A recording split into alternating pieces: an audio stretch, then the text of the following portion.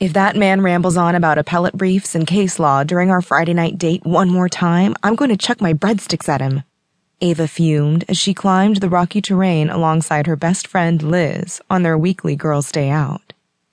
There I am with the lowest cut dress I could find that wouldn't have me pegged as a prostitute, and instead of paying attention to me, or at least to the girls pushed up for his pleasure, he's yammering on about how his secretary had to make 6 trips to the courthouse in a single day over some stupid filing error.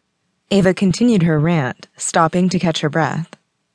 I swear, Liz, I almost flipped him the bird and told him to file this.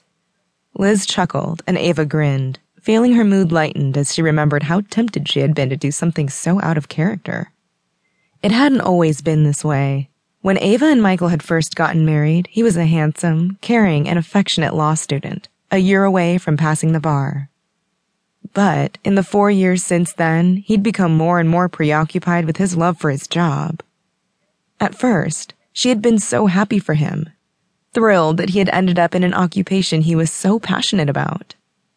But then, he started coming home later and later during the week, and eventually pulling all-nighters at the office every now and then when a big case was just around the corner.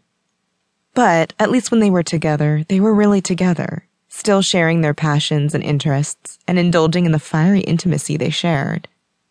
Oh God, how I miss sex, Ava thought silently. The sex had fizzled during Michael's first year as a lawyer,